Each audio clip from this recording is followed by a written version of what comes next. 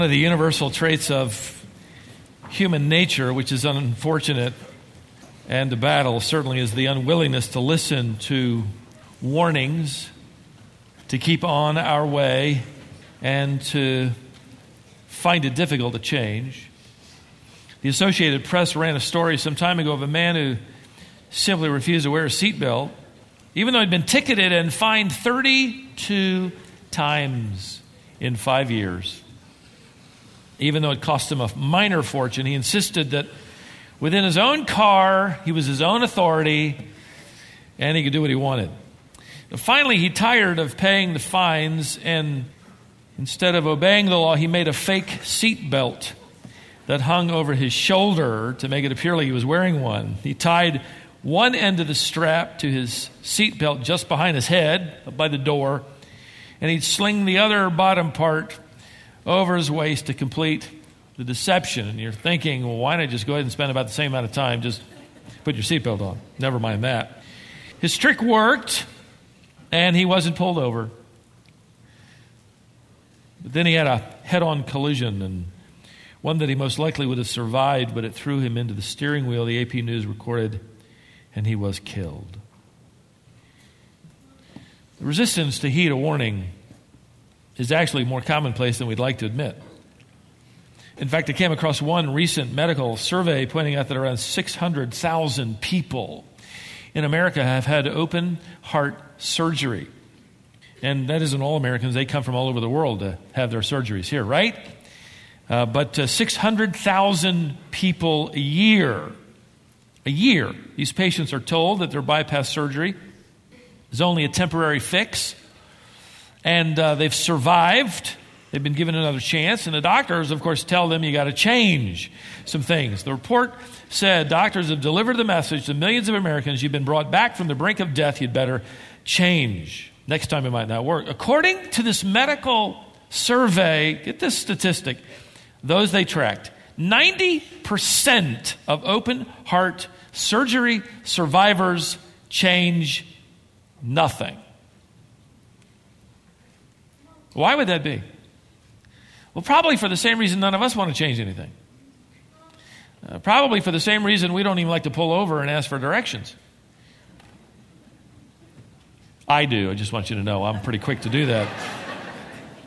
I mean, one of the most remarkable, unfortunate things about human nature is we don't want to admit we are failing in some area, or that we've made a mistake, that we've done something wrong, that it really was our fault.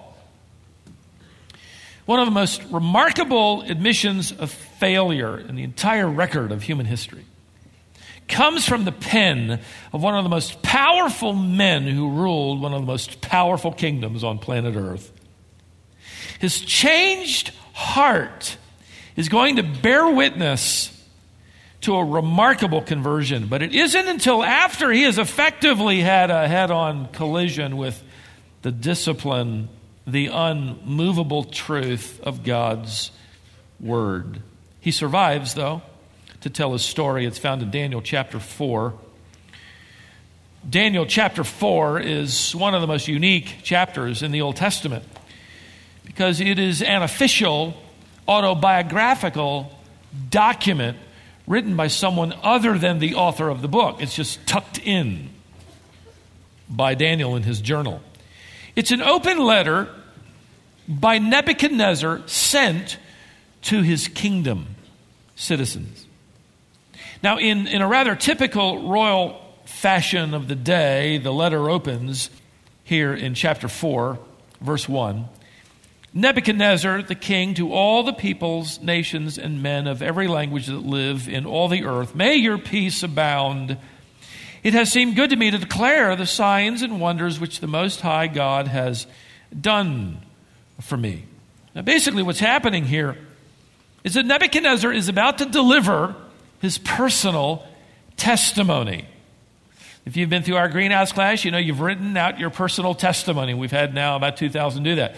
If you've done that on your own, perhaps you've shared it with somebody. Nebuchadnezzar is writing his testimony, and he's delivering it to the kingdom. Notice verse 3. How great are his signs And how mighty are his wonders!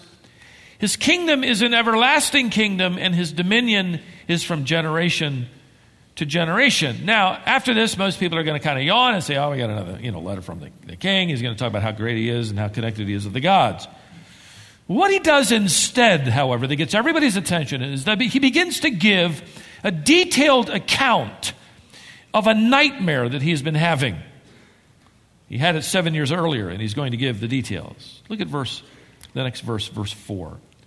I, Nebuchadnezzar, was at ease in my house and flourishing in my palace. Now stop for just a moment. In the margin of your Bibles, I suggested it back at chapter 3. If you haven't done it, I would recommend that you write into the margin of your Bibles the words 15 to 20 years later. 15 to 20 years later. In other words, Shadrach, Meshach, and Abednego went through that fiery trial 15 to 20 years after they had arrived in chapter 1. Now, you might want to write next to the opening lines here of this letter in chapter 4 the words 20 to 25 years later. And that's because chapter 4 will take place some 20 years after the events of chapter 3. And by the way, the diary of Daniel covers 75 years of Daniel's life. So right now in chapter 4, he is in his early 50s. And the reason I went through that whole thing here, that exercise, is because I want you to understand that Daniel's testimony has sort of weaved its way in and around that kingdom and the heart of that king for some 35 years. Nebuchadnezzar has heard the gospel. He's about to hear it again. He's heard it from his prime minister. These are not surprising words that you'll read in a little bit. This individual in his kingdom who was abducted as a teenager rose to prominence and now for 30-some years has been leading with integrity. He's considered the wisest man in the kingdom. Now, verse 4 just opens by telling us that Nebuchadnezzar is enjoying a time of peace and prosperity. He says, I was at rest and flourishing. That Aramaic word, flourishing, can be translated literally, I was growing green. That's what it means. I was growing green. Now, that doesn't mean he started planting trees and recycling aluminum cans. What it means is that everything was just working out wonderfully. It was a luxuriant, prosperous time under my rule. Now, it's during this time of luxury that he begins to have these recurring nightmares. Now, let me summarize just for the sake of time. We're going to actually make it through the entire chapter. And so he brings in all his conjurers, he brings in his diviners, he brings in all the other magi, and as usual, they don't have a clue. You wonder, why are they on the payroll? This dream is from God. That's part of the reason. True to form, Nebuchadnezzar brings in Daniel last. And we're not told why he's brought in last. Maybe it's because Nebuchadnezzar wants to give his own boys another chance. They keep flunking the dream test. Here's another one. Maybe it's because he has the suspicion that this dream isn't going to go his way. So finally, verse 8 says, Daniel came in before me, whose name is Belteshazzar, according to the name of my God. Now, let me stop again. In this open letter to the kingdom, he referred, did you notice, to Daniel's Hebrew name. He calls him Daniel. And that hints that something's going on in this man's heart. Something happened. And now, because no one in the kingdom who reads the letter would know who Daniel is, it's been 35 years since that name's been bannered around. He adds, you notice, this is Belteshazzar, and everybody probably went, oh yeah, that guy, we know him. Now, let me pause a moment here again. In verse 9, there are a couple of more observations I want to make. Nebuchadnezzar makes the comment that Daniel has a spirit connected to the gods. He's reporting, by the way, what he said 7 years earlier. At the beginning of this ordeal where he's still confused in his polytheism, that'll straighten out by the end of the chapter. But you notice here he calls Daniel in verse 9 the chief of magicians. Just for the sake of biography, as we set up the scene for what will happen later, you could actually translate this, the master of the Magi. And we'll deal with the Magi in detail on Christmas Sunday, the Lord willing. But for now, here's the nightmare. Okay, let me just read through it without any more interruptions from me, okay? Here we go. Look at verse 10. Now these were the visions in my mind as I lay on my bed.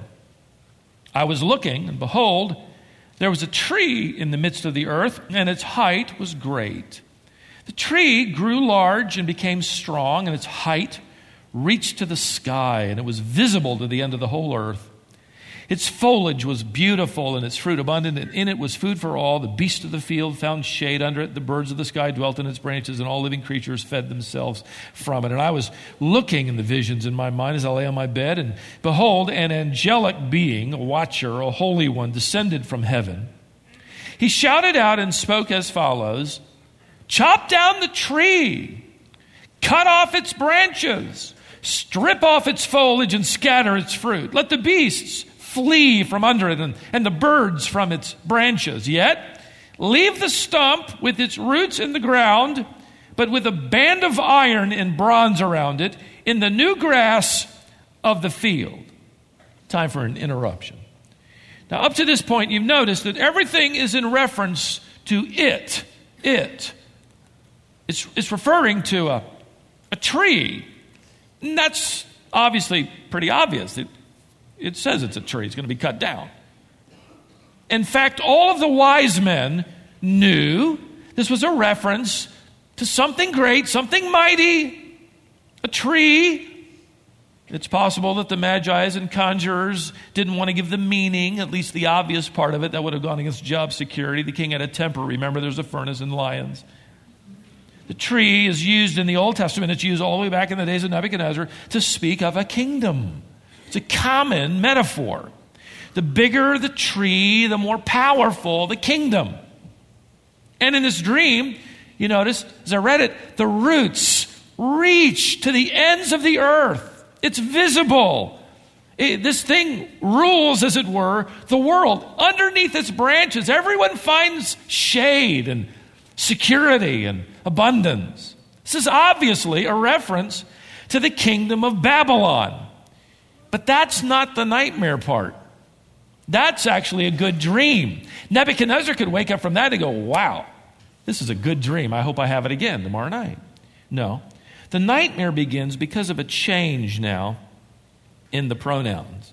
It moves from general to personal. Notice verse 15. Again, the latter part. And let him, there's the shift, be drenched with the dew of heaven. Let him share with the beasts in the grass of the earth.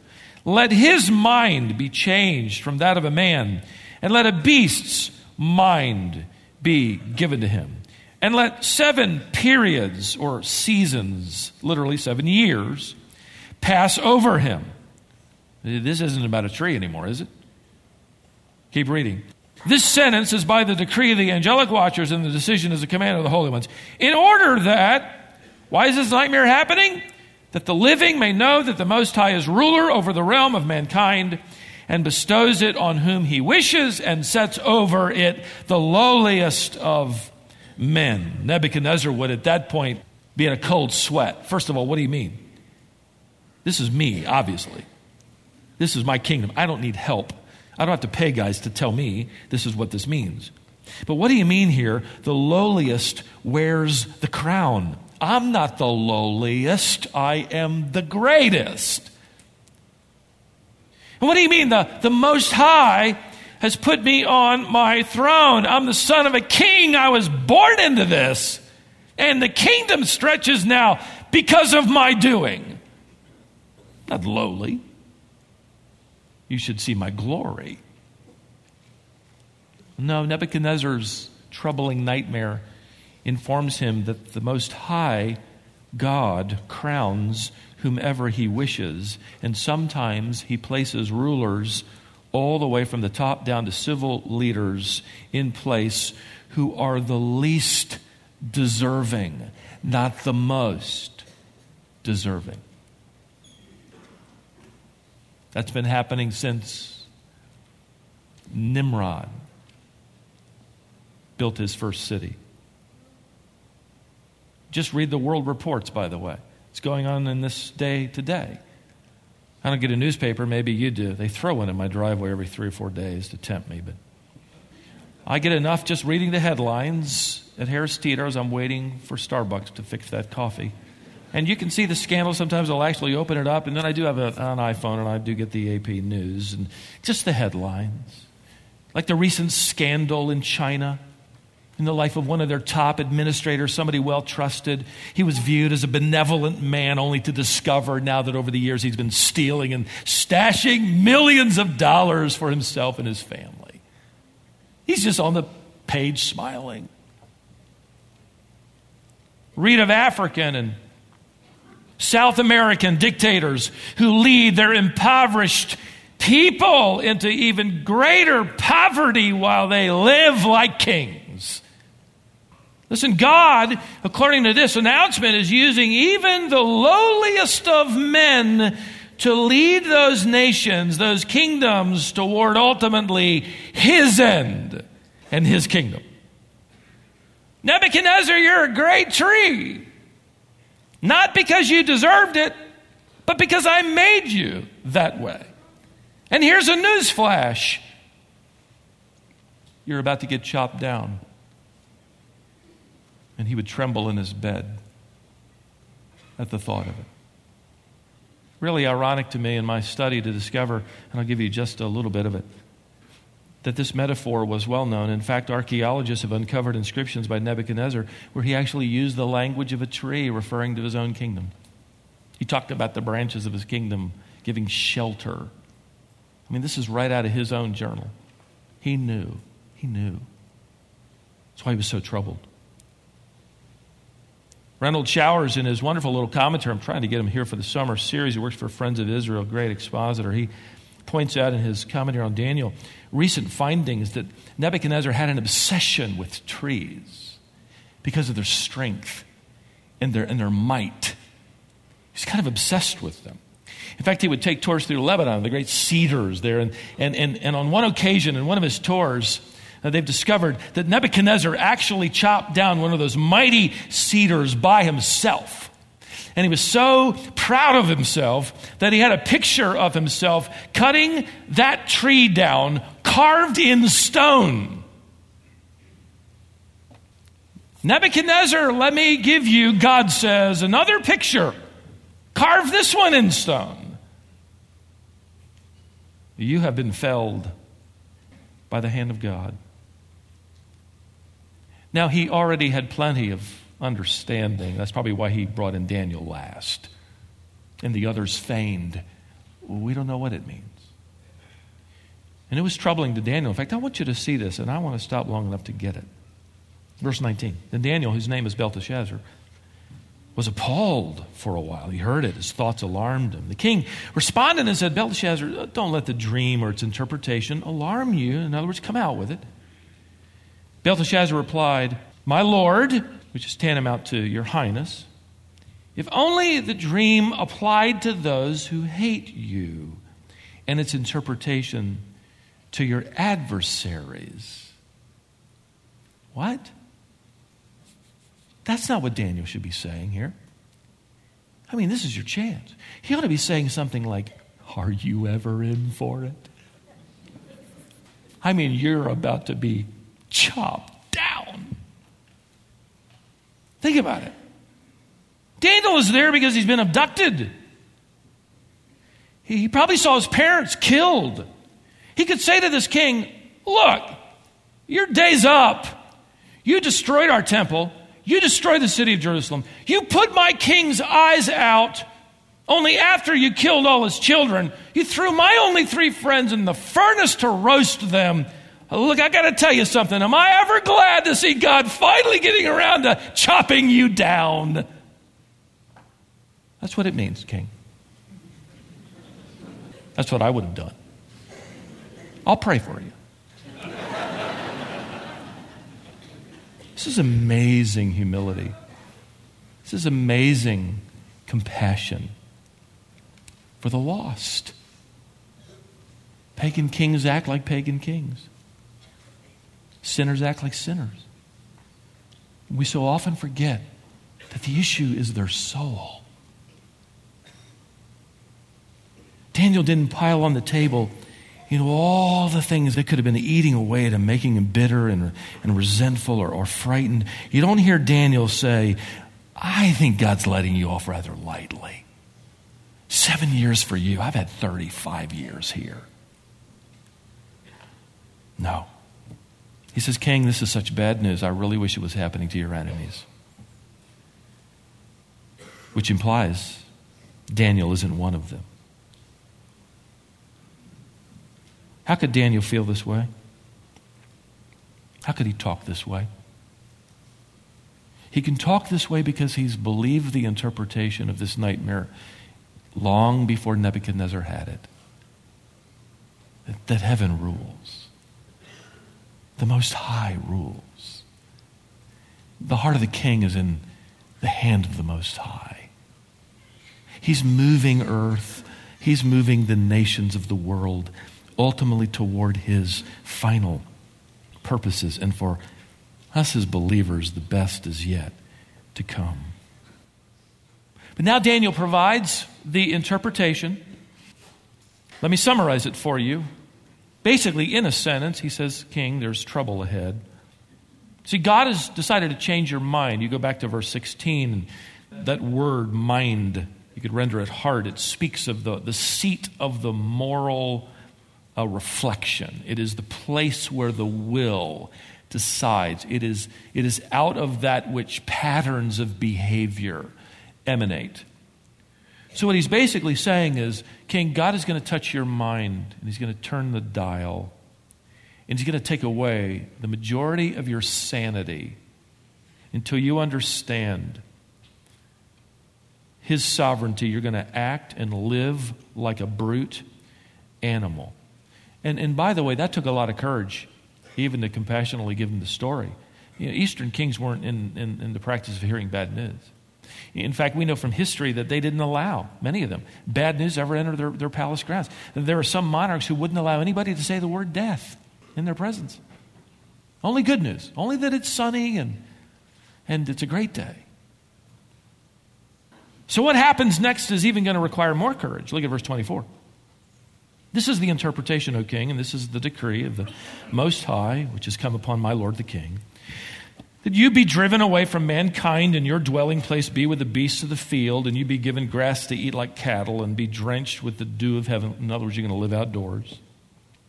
7 years, 7 seasons are going to pass until you recognize that the Most High is ruler over the realm of mankind and bestows it on whomever he wishes.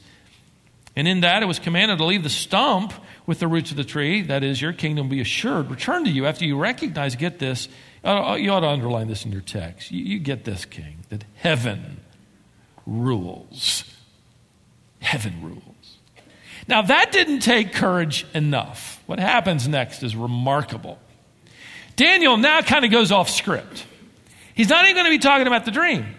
He's going to make an application, which begins with the word therefore. I'm not finished, King. I've given you the news. Now let me apply it to your life personally. He's no longer prophesying, he's preaching. Look at verse 27. Therefore, O king, may my advice be pleasing to you. Break away now from your sins by doing righteousness, and from your iniquities by showing mercy to the poor. You believe this, O king? Here it is. Stop sinning.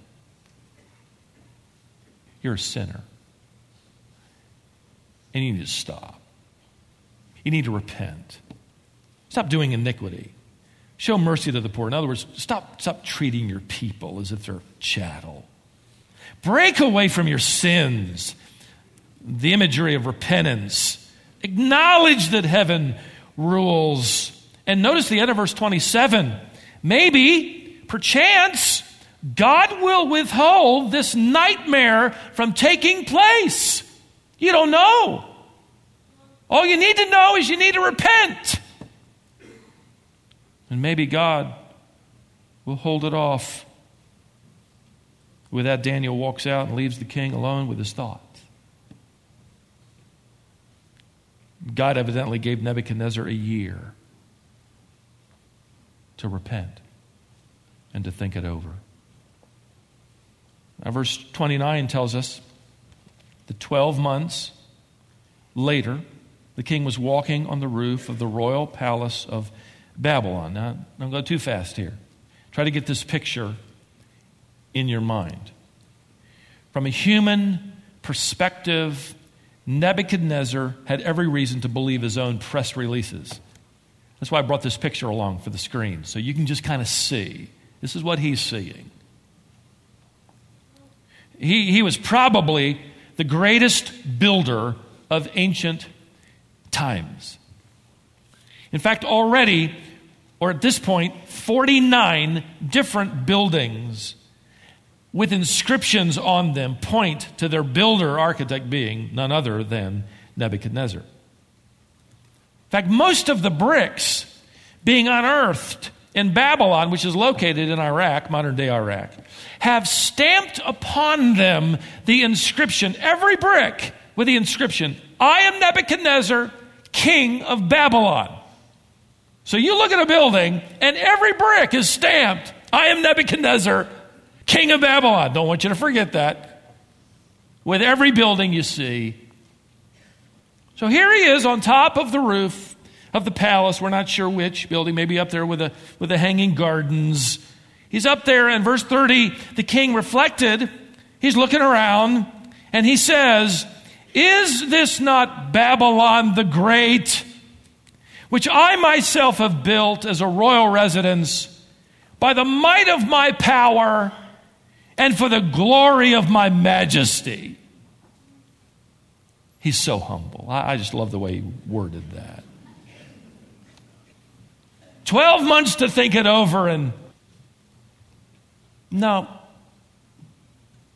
I did this.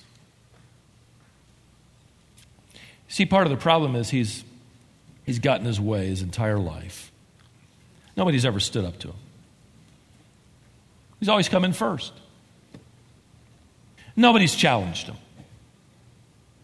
The life of an Oriental king. I had one gentleman come to me. He's been a missionary for 50 years, and he was just telling me the story of being in one country. I flew into the same little airport, and it gives the name of the king, the only sovereign, views himself as king. An impoverished country, but you go to talk to him, and you walk toward him on your knees. This one missionary said that he was invited to preach at the 25th anniversary of their ministry, and preached about 25,000 people, and they all were on the ground. The king was on his throne. And he said, on what point refreshments were brought in, and the person literally came into the room, dropped to his knees, and crawled on his knees with the tray to the sovereign.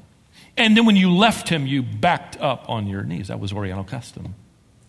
Still going on today. Nebuchadnezzar stood at the height of the greatest empire, and his way was always the way it was. You know, I couldn't help but think he must have been a terror growing up. Can you imagine Nebuchadnezzar at 2 or at 4? In fact, as I was studying this text, I remembered reading the true story. I went back and looked it up. I had it in my files of a little boy who arrived with his mother at the dentist's office, a little 5-year-old. He didn't want to be there. And he kind of strutted in. The dentist said, thinking he owned the place. The dentist introduced himself. Could immediately tell this kid was used to calling the shots, and he wasn't happy with being there. So the dentist said, son, go ahead and climb up in the chair. The little boy looked up at him and said, no. The dentist didn't quite know what to do. He said, well, Mom, why don't you stand over here, and son, why don't you climb up on the chair? The little boy said, no. In fact, if you make me, I'm going to take all my clothes off. Dentist didn't even bat an eye. He just nonchalantly said, well, all right, go ahead and put your clothes on that table over there and then get up in the chair. The kid was stunned. But he wasn't bluffing, so he took off his shirt, put it on the table. The dentist said, all right, now get up in the chair. The boy said, I mean it. I'll take my clothes off. The dentist said, okay, put them over there with your shirt and then get up in the chair. The little boy stripped down to his shorts. And the dentist said, now, get up in the chair. And the boy completely wilted, climbed up on the chair, had his teeth cleaned while shivering there in his shorts. Finally, the dentist said, well, that'll be all. The kid quickly hopped down, went for his clothes, and the dentist said, oh, no, we're keeping your clothes. If your mom wants them, she can come back later and get them. Little boy walked out through the waiting room, holding on to the hand of his mother, which he hadn't done for a long time, and they walked through all the way out to the car. A couple of days later, the mom walked back in, you'd think to sue the dentist. No, she came back in and said, and I quote, I can't thank you enough. He's threatened me with that in the grocery store and on the playground. Whenever he doesn't get his way, you're the first person to stand up to him, and he hasn't been the same since. Frankly, Nebuchadnezzar is that little boy, although he's just grown up. We've already seen his temper erupt. We've seen him treat people horribly. Nobody's ever stood up to him. Nobody's ever called his bluff. He's just a big baby, all grown up. And now he thinks he's bigger than Daniel's God. Yeah, I heard what you said 12 months ago, but I'm up here on top of my palace, and with thumbs in his lapels, he effectively says, I don't even think the God of Daniel can take me on. Look at what I've done. Look at my glory, my kingdom. At that moment, wham, God speaks, verse 31. While the word was in the king's mouth, a voice came from heaven saying, King Nebuchadnezzar, to you it is declared, sovereignty has been removed from you, and you'll be driven away from mankind, and your dwelling place will be with the beasts of the field. Verse 33, immediately the word concerning Nebuchadnezzar was fulfilled, and he was driven away from mankind and began eating grass like cattle, and his body was drenched with the dew of heaven. His hair grew like eagle's feathers, grew long, and his nails like birds' claws.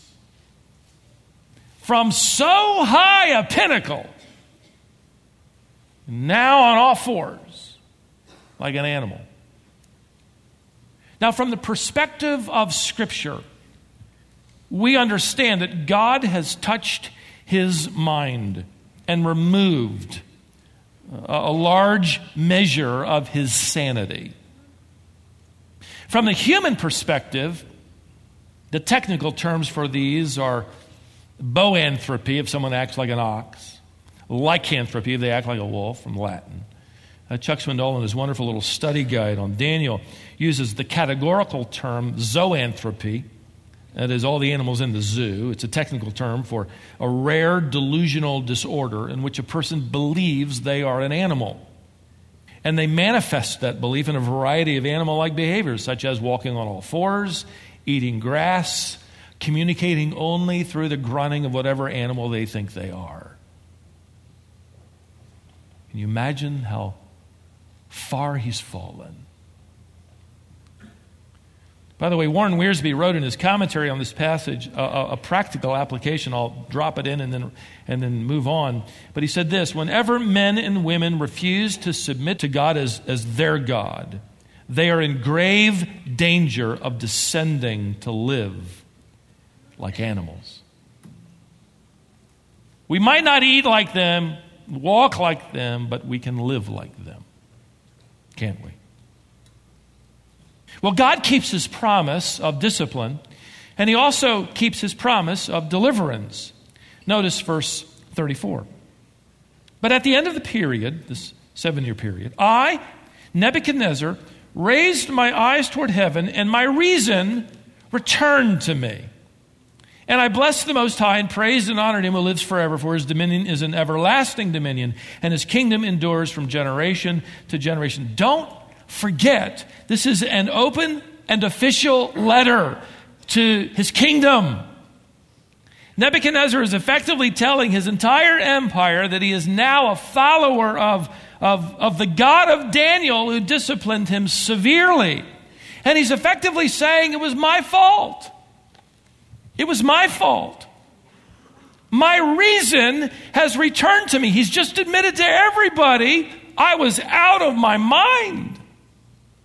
What was I thinking? But now my reason has returned to me, and I understand that God loves me and cares for me. He caught me in my sin.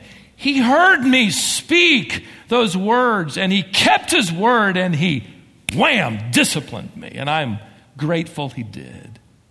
So I want everyone in the empire to know, I'm not embarrassed to tell you the truth. He's effectively saying the best thing that ever happened to him was when God caught him in his sin and cared enough to discipline him. You know, every parent in this room understands the value of catching your kids. And no child understands the value of catching or being caught, right? As I was studying this, I thought about the many times as a kid that I was caught. I wish I had time to tell you some stories. I don't. It's past 12 already. Would you like to hear one? That's what I was afraid of. I did. In fact, my dad called me this morning at 7. He calls me every Sunday morning at 7 to see if I'm awake. I mean, to pray with me before the service. And I asked him about this because this had come back to my mind, and we figured out that when this happened, he was about 32 years of age. He and my mom raising 4 boys in their missionary family trying to feed us.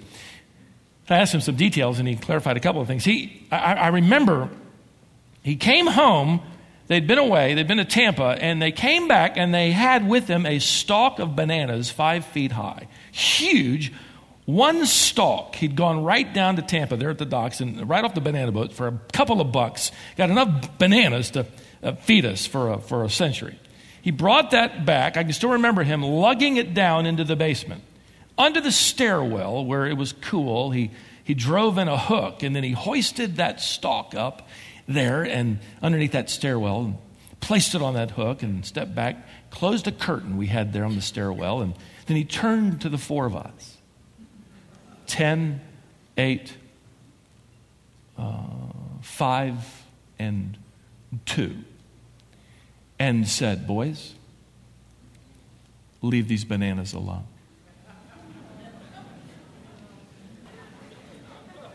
And what did I say? Yes, sir. And I was a lot more sincere than my other brothers. I can testify to that. Man alive, can you imagine that? He left to go back downtown. As far as we were concerned, behind that curtain was the Ark of the Covenant. We got to see it. We got to see it. I wanted to be the high priest and go behind the curtain. So I sacrificed my little brother and went in. No, I'm teasing. I went outside with my brothers and we just began to play. But then my friend Ronnie, who lived a couple of doors down, came over to play. And man, I had the best news in the world. I mean, this is a great story. Or what? I said, you won't believe this, Ronnie. So we went down into the basement. I pulled that curtain open and we just stood there and stared. And then we thought, one won't matter. I mean, there were millions of bananas on that stalk. So I took one, he took one. And then we took another. And then we even started a race to see who could eat the bananas the fastest. And before you know it, we had 24, 25, 26 banana peelings at our feet. And a stomach ache to boot. Now, what are we going to do? Repent? Not on your life. I saw over just to my right our piano. Large piano. Have you heard this story? Or did you do this too? Okay? Weighed 3,000 pounds, but we pulled it away from the wall and we threw behind the piano those banana peelings. Pushed the piano back and knew that our secret was safe for years, at least. However, that night, it was rather odd, my parents thought, that I wasn't interested in the banana pudding that my mom had made that afternoon. I was the only one that didn't want any of it, and they thought that was a little strange. And a week or two later, for some strange reason, my parents decided to change all the furniture around in the basement, and they moved that piano. And there were all those blackened, dry, shriveled up banana peelings, and they put 2 and 2 together. I was the only boy that didn't want banana pudding that night, and they called me down in the basement to show me the evidence, and judgment fell. I got caught for everything. I never got away with hardly anything. And you know what? I'm glad. I'm glad. In fact, my greater concern is now I might get away with things. Is that how you feel? I wonder if you have some banana peelings hidden away. Nobody knows. The tragedy isn't being caught. The tragedy is in not being caught. And you end up ruining, wasting your life. Here in this open letter, the king is admitting to having been caught. He admits to having failed, to sinning. I love this. Let me say just another word and then we'll move on. But can you imagine? This is a mass mailing. The king even admits to having been deranged, out of his mind. And now he's honoring God. I mean, wouldn't it be great if some political leader in our world, somebody high up in the echelons of power, grabbed a microphone or said on national television, I just want all of you to know my reason has returned to me. I was out of my mind, but now my reason has returned and I am giving glory to the God of heaven. Wouldn't that be great? Nebuchadnezzar is now bragging on God. He basically brags on at least three attributes. First, he announces that God is unequaled in ruling his creation. He is unequaled in ruling his creation. That's verse 34. He is the Most High God. He lives forever. His dominion is everlasting. Secondly, and again, remember this is a mass mail. He brags that God is unaccountable in answering his creation. Not only is he unequaled in ruling his creation, he's unaccountable in answering his creation. Look at verse 35. All the inhabitants of the earth are accounted as nothing, but he does according to his will in the host of heaven and among the inhabitants of earth. And no one can ward off his hand. No one can say to him, what have you done? Nobody can say, what are you doing? You know, when I take the gospel out on the street and I'm talking to people, this is one of the most infuriating things to people who don't believe in Christ. This one attribute. That God is sovereign and he owes mankind absolutely no explanation for what he does. See, the very thing the human race wants is to be unaccountable. And this is the very thing the human race dislikes the most about God, that he is unaccountable. Spurgeon said it well, and he said, we all just like to be little sovereigns. I'm not going to change. I'm not going to repent. I'm not going to budge. This is my life. One author wrote of a ship's captain peering into the darkness of the night, caught the faint glow of a light in the distance. He immediately told his signalman, send a message, quote, alter your course 10 degrees south. Promptly a return message flashed back, alter your course 10 degrees north. This really angered the captain. His command had been ignored, so he sent a second message, alter your course 10 degrees south. This is the captain. The message came back, alter your course 10 degrees north. This is a second-class seaman. Immediately, the captain sent a third message, knowing the fear this was going to produce. Alter your course 10 degrees south. I am a battleship. The reply came, alter your course 10 degrees north. I am a lighthouse. Nothing more needs to be said. You confront an immovable source of truth. You can maintain your direction and crash or submit to the Word of God. He says here God is unequaled in ruling his creation. He is unaccountable in answering his creation. Thirdly, he is unhindered in managing his creation. Verse 36, and at that time my reason returned to me, and my majesty and splendor were restored to me. That is, God gave it back to me for the glory of my kingdom. And my counselors and my nobles began seeking me out. So I was reestablished in my sovereignty. That word can literally refer to just my throne. God effectively put me back on my throne. Now I'm on my throne because I understand God put me there. That's what he's saying. In fact, notice, and surpassing greatness was added to me. That's not Nebuchadnezzar type language. He isn't saying it was deserved by me. It was earned by me. Now he's saying it was added. Someone outside of me added it to me. And who is that, Nebuchadnezzar? Verse 37, the formal letter concludes, Now I, Nebuchadnezzar, praise and exalt and honor the King of heaven. For all his works are true and his ways just, and he is able to humble those who walk in pride. That's a long way of saying, in a formal way, now I know heaven rules. And by the way, in this entire closing paragraph, Nebuchadnezzar never once refers to himself as king. That's all he'd lived for. He stamped it in every brick. But in this last paragraph, he attributes the title king to God. I would agree with those commentators and scholars that we will one day see Nebuchadnezzar in heaven. As proud as his life had been, as horrific as these 7 years were, they brought about because of the grace of God and the gospel of Daniel, who called him to repentance, an alteration in the eternal destination of Nebuchadnezzar's life. And as he wraps the letter up, you discover that he has become the emperor ambassador for the King of heaven. And his message is fairly simple. And with that I conclude. His message is simply, heaven rules, period.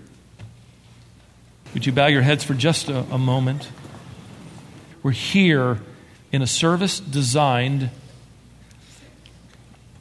as the early church did, for the purpose of glorifying God and being edified in the Word through music and fellowship and the sharing of gifts.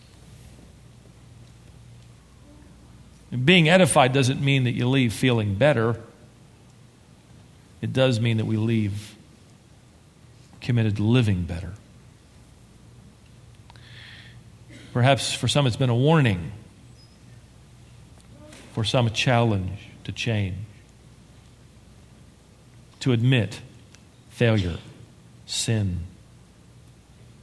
Maybe it's to think, boy, today, thank you, Spirit of God, I don't know what I was thinking, but I wasn't in my right mind.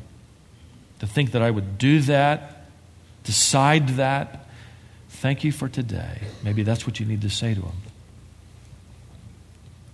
In whatever way you can do business with your Lord, if it's nothing more than saying, I'm so grateful that today we've been able to rehearse the truth that heaven rules, not my circumstances, not my country, not the kingdoms of the world. Ultimately, heaven rules. Do that. Praise God from whom all blessings flow. Praise Him, all creatures here below. Let's sing. Praise God from whom all blessings flow. Praise Him, all creatures here below. Praise Him above the heavenly hosts. Praise